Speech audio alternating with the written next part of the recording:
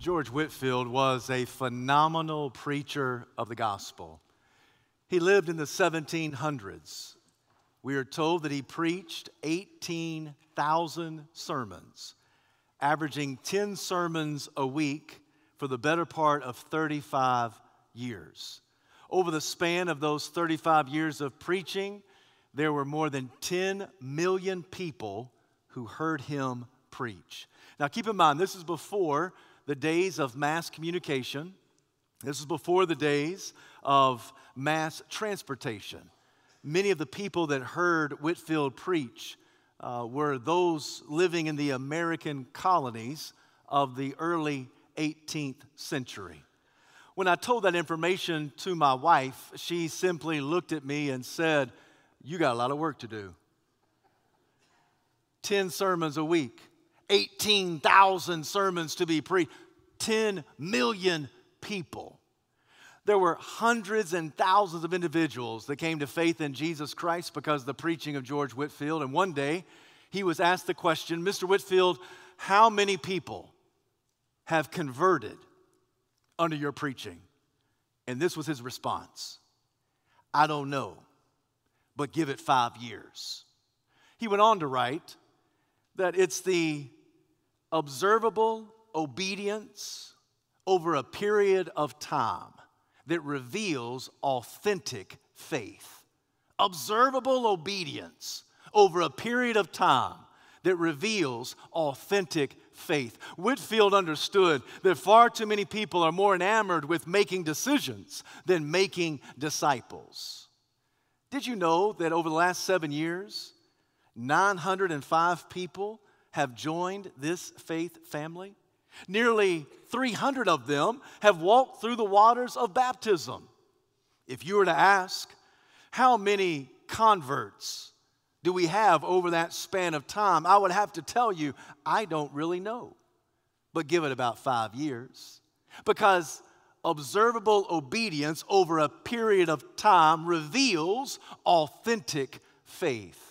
The truth of all of this is seen in the book of Judges. There is a cycle that many of us are becoming familiar with. As we think about and walk through this great Old Testament book, we see the disobedience of God's people. It brings about discipline from God Almighty. The bottom of the barrel, they call out in despair unto the Lord. He hears them. God always hears our cries of despair. He responds by raising up a judge to deliver them. And they delight in the Lord for a period of time, as long as that judge lives. But once that judge dies, the cycle begins again.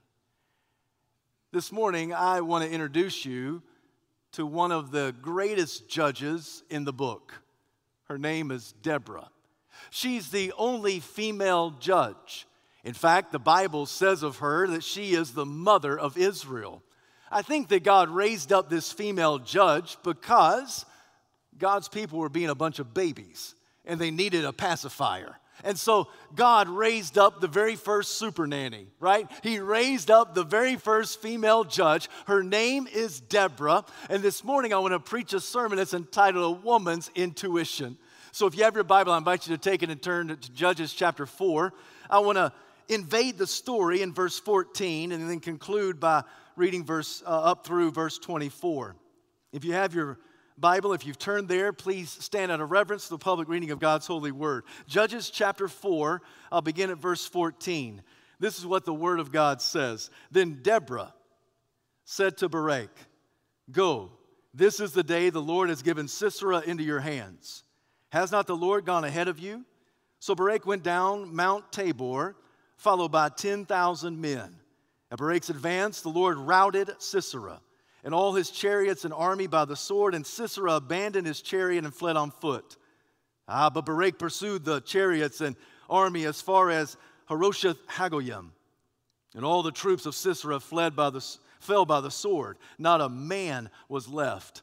Sisera, however, fled on foot to the tent of Jael, the wife of Heber the Kenite, because there were friendly relations between Jabin, king of Hazor, and the clan of Heber the Kenite. Jael went out to meet Sisera and said to him, "Come, my lord, come right in. Don't be afraid." So he entered her tent.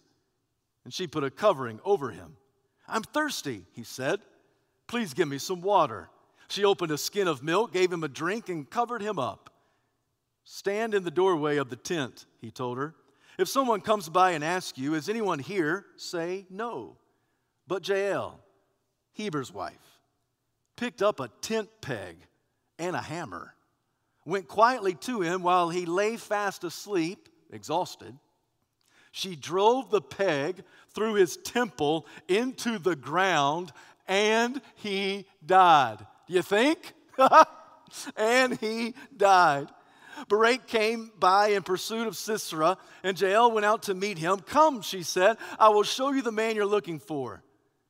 So he went in with her, and there lay Sisera with a tent peg through his temple, and oh, by the way, dead. On that day, God subdued Jabin, the Canaanite king, before the Israelites. And the hand of the Israelites grew stronger and stronger against Jabin, the Canaanite king, until they destroyed him. This is the word of the Lord, and thanks be to God. You may be seated. Allow me to give you some of the background of our story. At the beginning of chapter 4, verse 1, we read that when Ehud died, Israel once again did evil in the eyes of the Lord.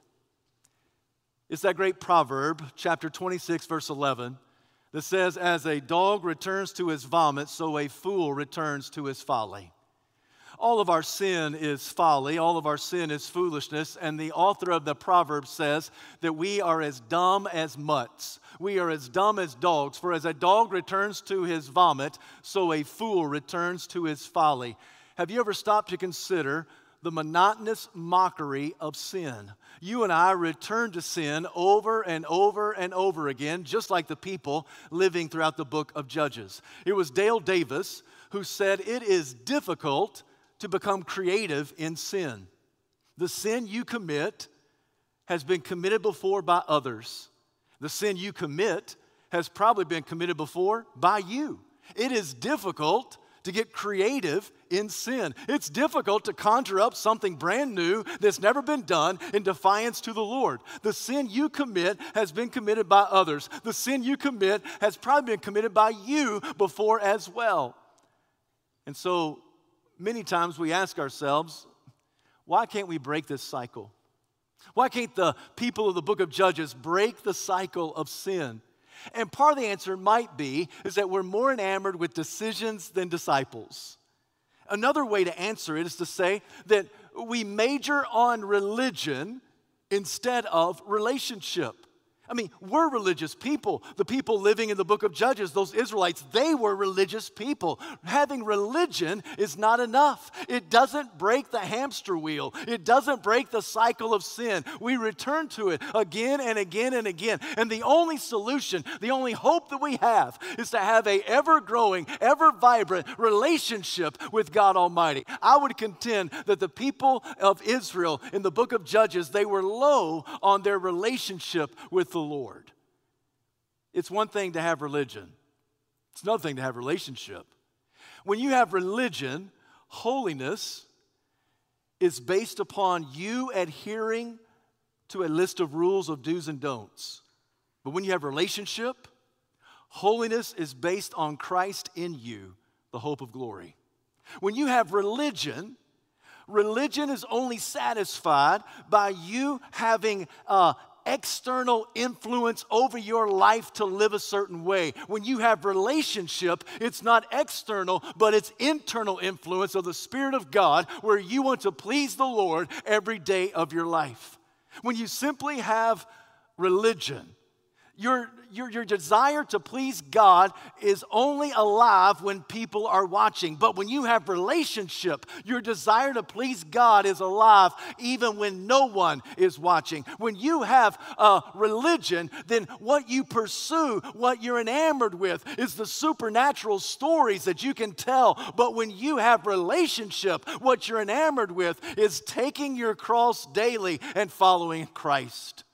There's a difference between religion and relationship. And so many times we major on making decisions for the Lord instead of making disciples of Jesus Christ our King.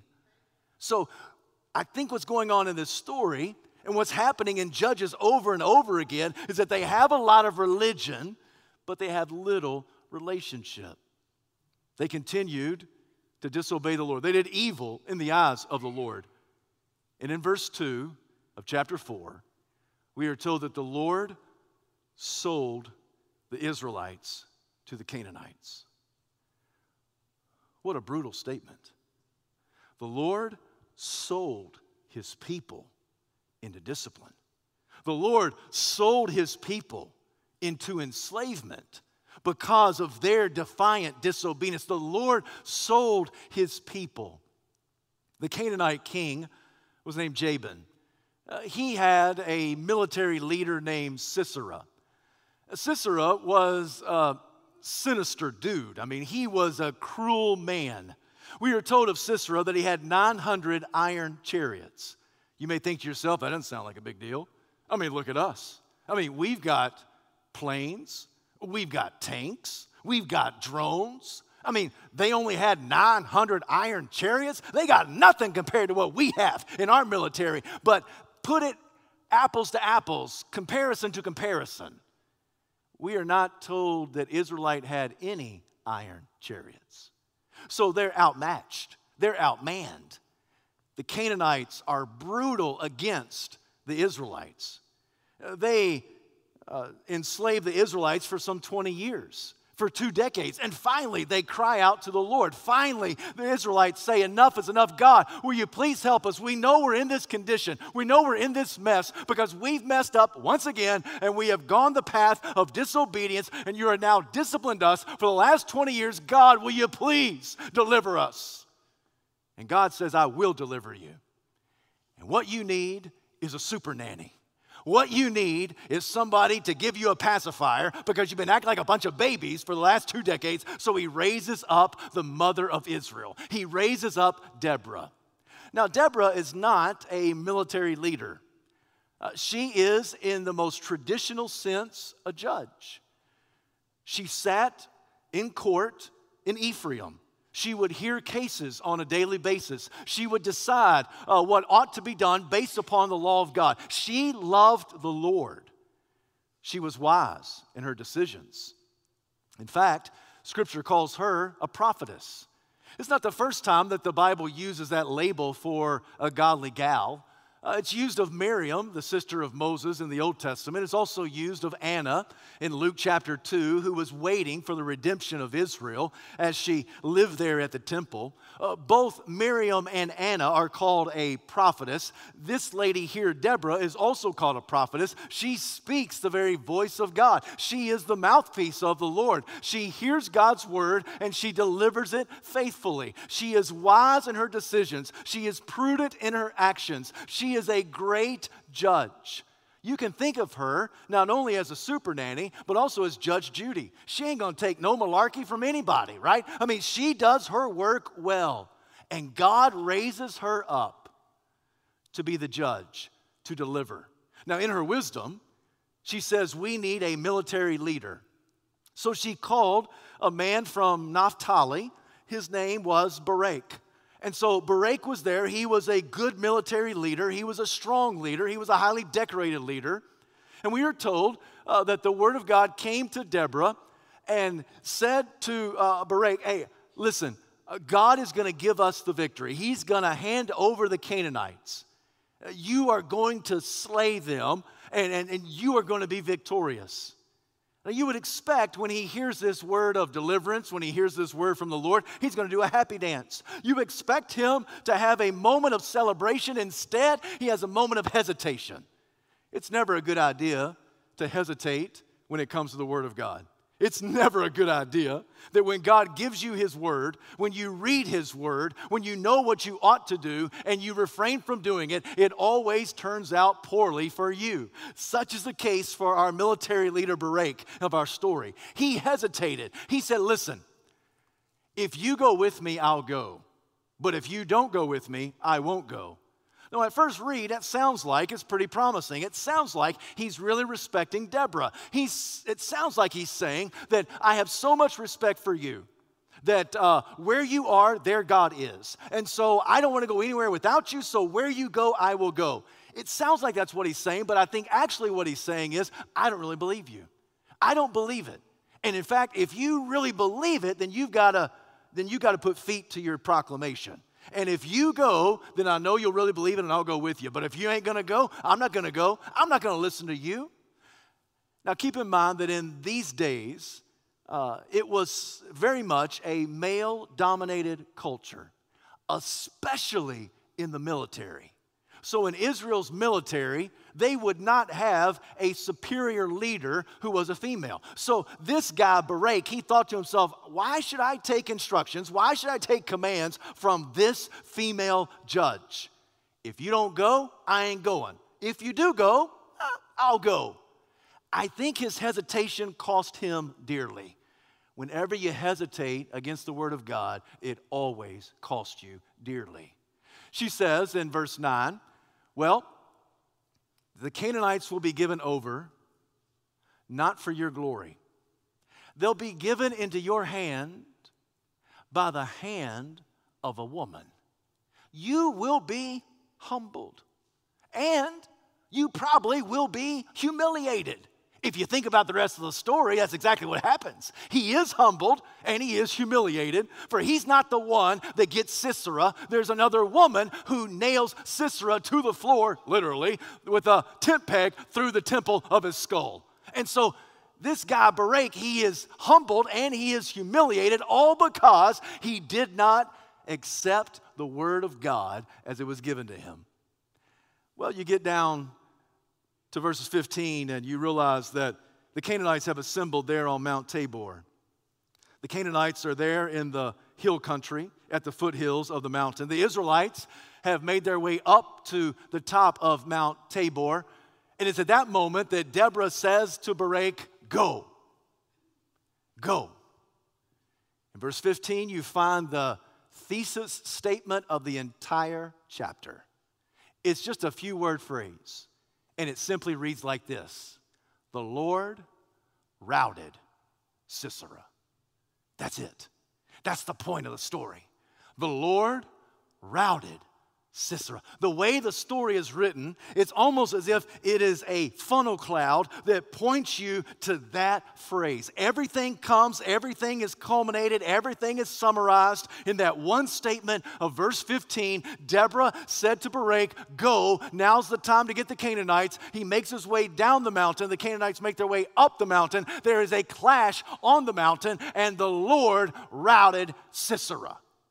The Lord routed Sisera. Let that sink in. The Lord routed Sisera. It doesn't say that Deborah routed Sisera. It doesn't say that Deborah plus Barak routed Sisera. It doesn't say that the mighty army of Israel routed Sisera. It is the Lord who routed Sisera. Lord, spelled capital L-O-R-D. It's the one God of the universe. It's Yahweh himself. It's the one who flung the stars into space, taught the sun how to shine, told the ocean only come so far, heaped up the mountains as high as he wanted them to go, carved out the valleys as low as he wanted them to go. It is the Lord, the maker of everything seen and unseen. It is God Almighty, the King of the cosmos. It is the Lord who routed Sisera. This morning I'm going to give you two takeaways, and here comes the first one. The first one is this: the Lord is bigger than your battles. The Lord is bigger than your battles. The point of this story is to show us that the Lord is the one who is bigger than your battles. Regardless of what you battle this morning, regardless of the battle that you bring into church, regardless of the battle that drags you into church, regardless of the situation or scenario that you find yourself in this morning, I came to tell you the Lord is bigger than those battles. The Lord is bigger than your battles. He's bigger than your problems. He's bigger than your cancer. He's bigger than your unemployment. He's bigger than inflation. He's bigger than your your problems with your family. He's bigger with your relationship woes. He is bigger than any disease that may be racketed your body. He is bigger than any worry that keeps you up at night. He is bigger than anything. The Lord routed Sisera. I've told you this before, and I'll speak it till my last dying breath. There are some things in this world that money cannot fix. Some things in this world that the military cannot fix. Some things in this world that Congress cannot fix. Some things in this world that the president cannot fix. Some things in this world that doctors cannot fix. Some things in this world lawyers cannot fix. Some things in this world that teachers cannot fix. Something in this world that coaches cannot fix. Something in this world your charisma cannot fix. Something in this world that you cannot fix. But there ain't nothing in this world that Jesus can't fix. Jesus can fix anything. There ain't nothing that Jesus can't fix. I know that's bad grammar, but it's great theology. The Lord routed Sisera. The Lord is mighty in battle. The Lord is bigger than all of your battles. The Lord is bigger than all of your problems. The point of the story is for the reader to get to verse 15, to see that phrase as it jumps off the page, illuminated off the page. The Lord routed Sisera. It is God who gave the victory. Whatever you have going on in your life, whatever situation, scenario, or setback, whatever problem, predicament, whatever prognosis, whatever the issue is, I want you to know and to believe that God is bigger. He can handle it. We are told on that day that none of the Canaanites escaped. It says that the Lord routed Sisera. The word routed is a word that means to throw into confusion. It means to bring about chaos. It actually is a word that usually is used in reference to a severe storm. That when a severe storm would come, it would rout anything along its path. Now that's interesting and ironic because the Israelites are fighting against the Canaanites. The Canaanites did not worship Yahweh. The Canaanites worshiped Baal. Baal was believed to be the god who controlled the weather forecast. More times than not, Baal is portrayed as standing on a cloud with a thunderbolt in his hands. He is portrayed as the one who controls the weather forecast. He's the one that sends the rain. He's the one that sends the severe storm.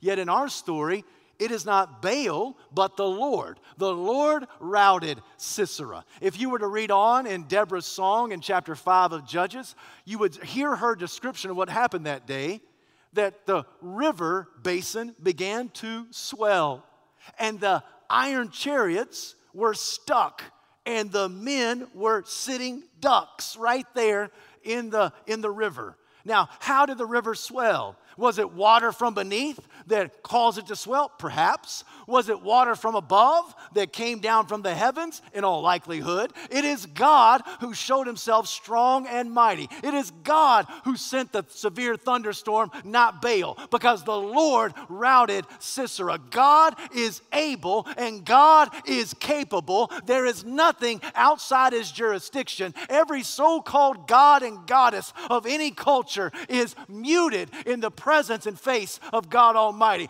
God Almighty is in a class all by himself. It is the Lord that routed Sisera. You come to that phrase, and God gets all the praise. Not Deborah, not Barak, not anybody else in the Israelite army, but the Lord routed Sisera.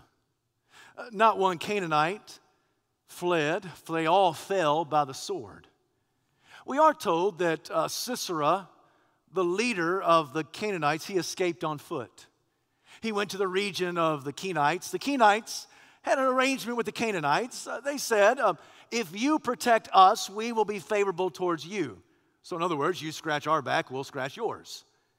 And so he knew that he probably would find safe passage in the land of the Kenites. So Sisera went to that area. He went to the house of Heber.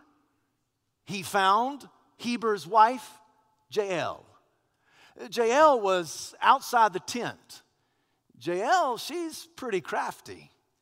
I mean, Jael, she's kind of sly.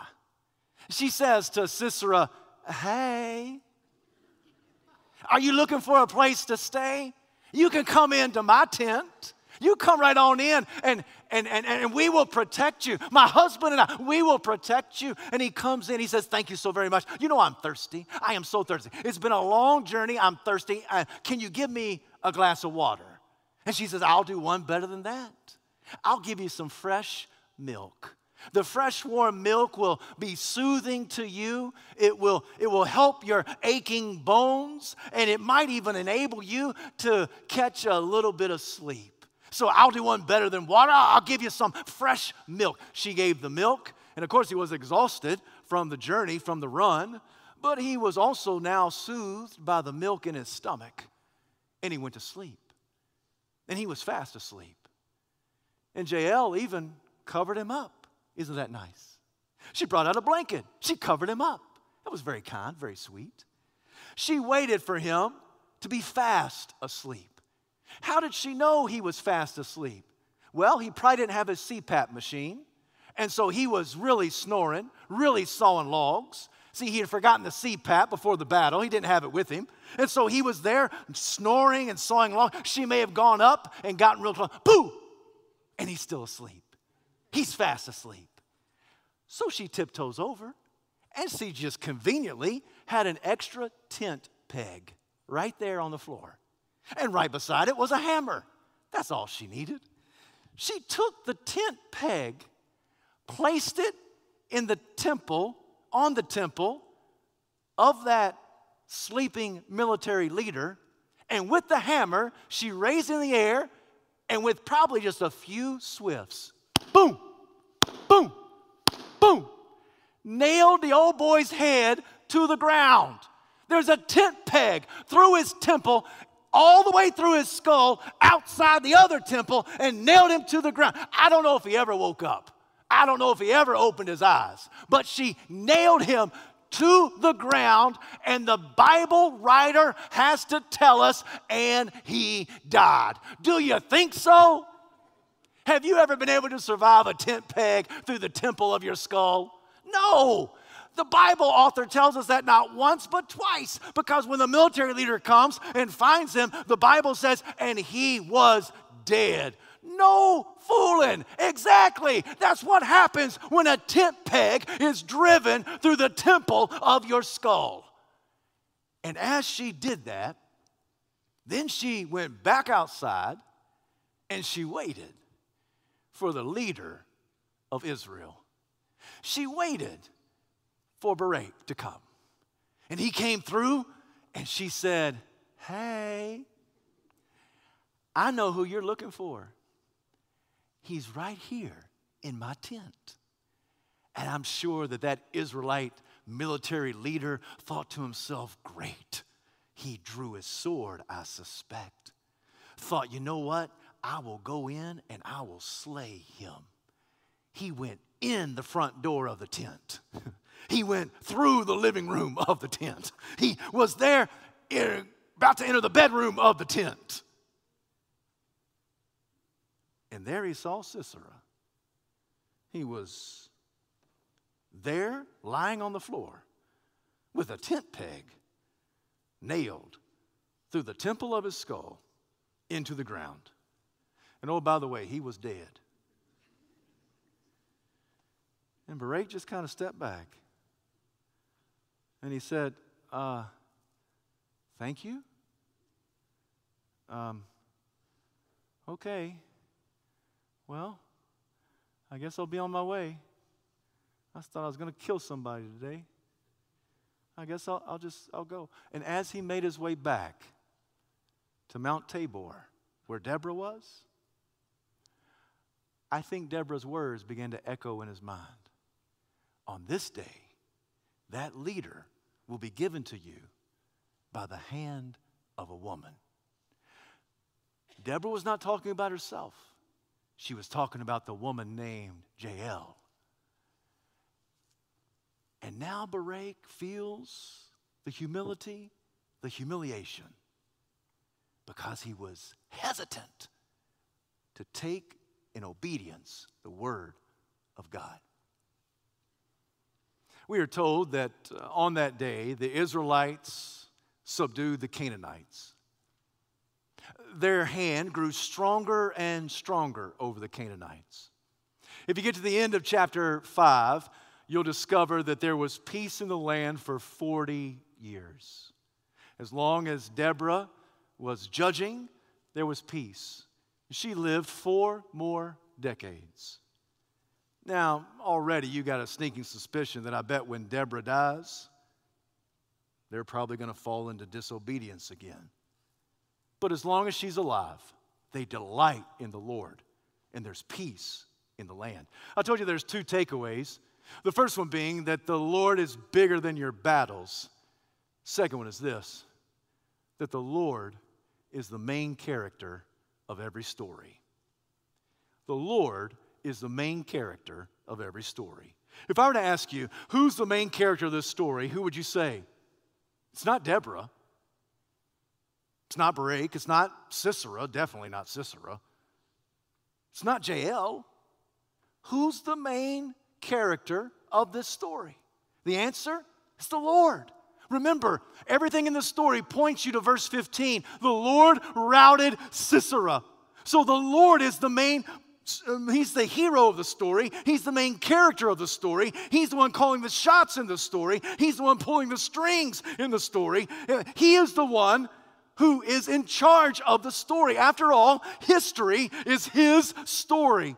What's true in this story of Judges chapter 4 is also true in your story, regardless of what chapter you're in your story. God is the main character of your story. Your life is not all about you.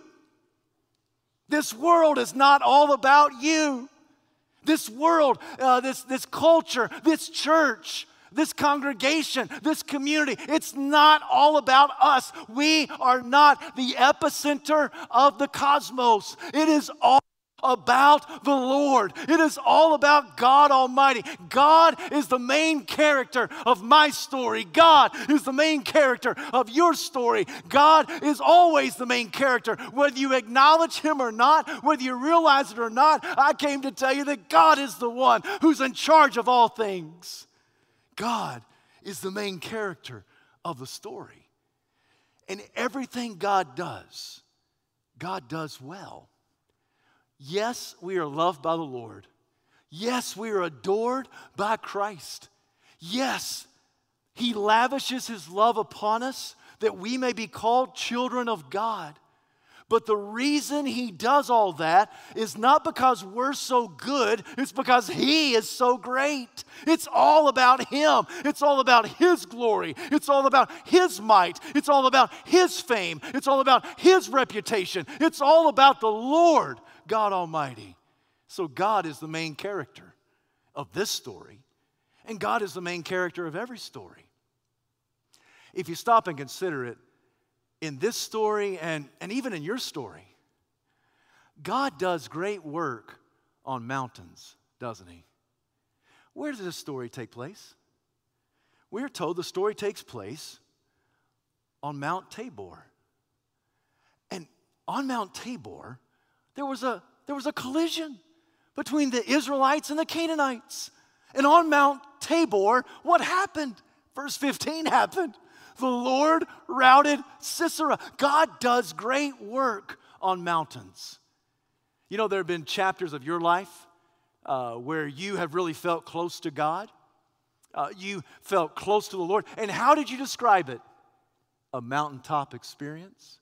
Why did you describe it in those words? Well, probably because you believe a mountain is high and God is high and exalted. So the higher I am on the mountain, the closer I am with God. And so it's a mountaintop experience. Well, maybe that's why you describe it that way. But in the Scripture, you look at the landscape of the Bible, you'll find that God does a lot of great work on top of mountains. It's not just here at Mount Tabor. Think about Mount Moriah. It is there that God provided the ram caught in the thicket so that Abraham could sacrifice that ram instead of his one beloved son, Isaac. You think about Mount Horeb.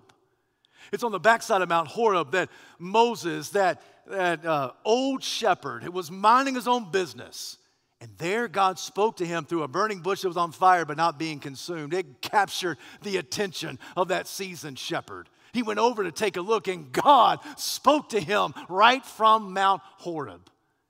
It was just some years later that God directed Moses and the Israelites to come back to that same region, told Moses to go up Mount Sinai, and there he received the word of God.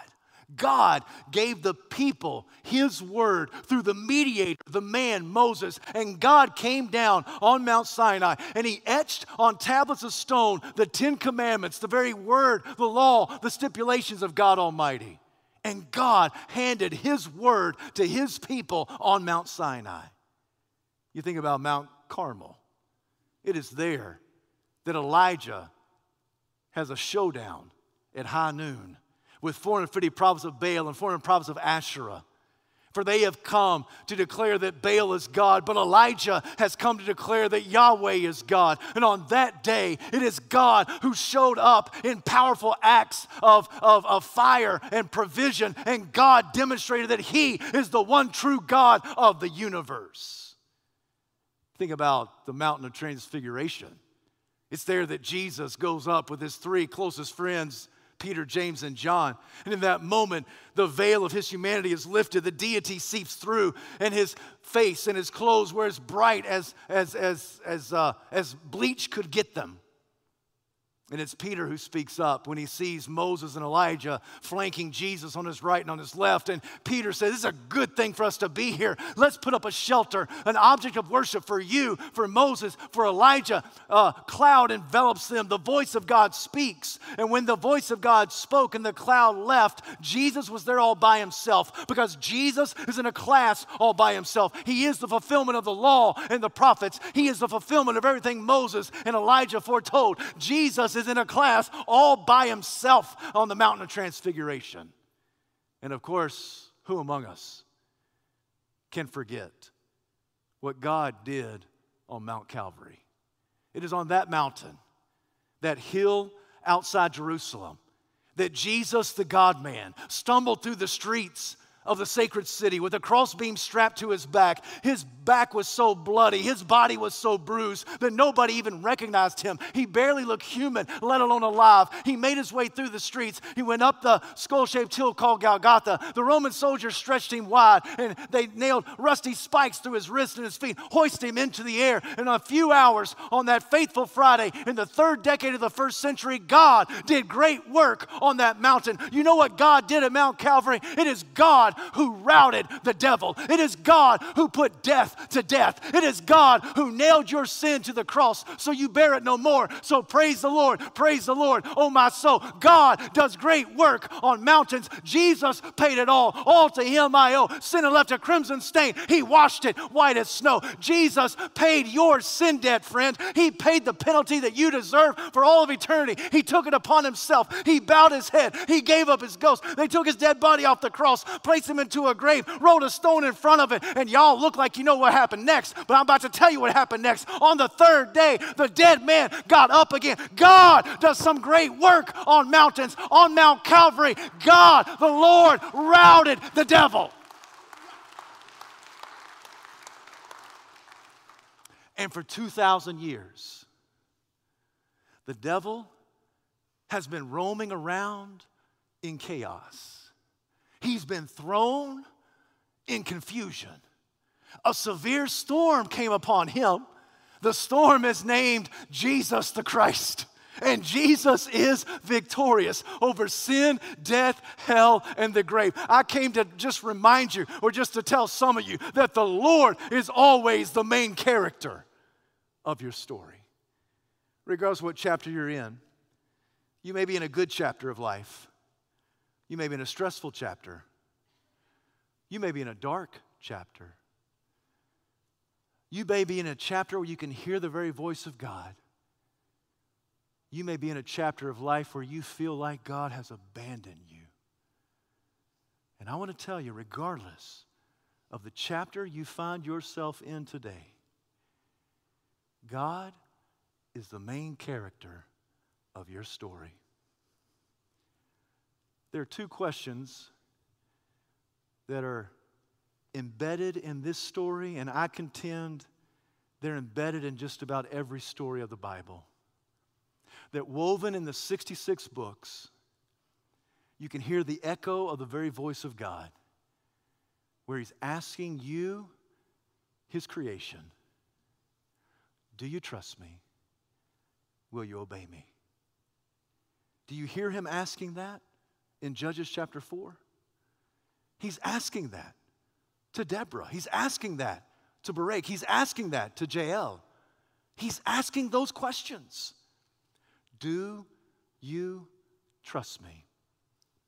And will you obey me? Those two questions God repeatedly echoes, not only in this story, but in your story. And my question to you today is, can you hear His voice? Do you hear the echo of the questions? Regardless where you find yourself in life, do you hear Him asking you at this station, at this stop, at this season, in this chapter, in this problem, in this scenario, in this predicament, do you trust me? And will you obey me? Those who only have religion answer those questions at best with a maybe. Those who have a relationship with the Lord answer both those questions with a resounding yes. Yes, I trust you. And yes, I'll obey you. Friends, those are the questions. How do you answer? If you're here today and you've never trusted Jesus as Savior, I want to tell you that the Lord routed your enemy at the cross of Christ. Your sin debt's been paid. Jesus longs for you to come to Him in faith, and He will take up residence in your life, and He'll be the king who calls the shots, and He's a tremendous main character on the stage. If you've never trusted Him as Savior, today I encourage you to do so. If you're here today and you have trusted Jesus, but let's just be honest, you're in a chapter, you're in a season, you're at a stage, and it is difficult. Maybe you just need to come here to the altar and pray. Maybe you need to ask somebody to come with you and pray over you, pray with you, pray for you. Maybe you're praying for yourself, for your family member. Maybe you're praying for your future. Maybe you are embarrassed about your past. Maybe you're fearful about the days to come. You don't know what's going to happen, and you just need somebody to come and pray with you. Maybe you need to come and ask a minister to pray for you. Whatever it is that God is urging you to do, whatever He is, when He's asking the question, do you trust me? Will you obey me? I want you to have a resounding yes. Yes. Yes. I trust you. And yes, I obey you. Heavenly Father, we bow before you. We give this invitation. Father, have your way in our congregation, in our lives, in this season, in this chapter of life. We ask it in Jesus' name. Amen.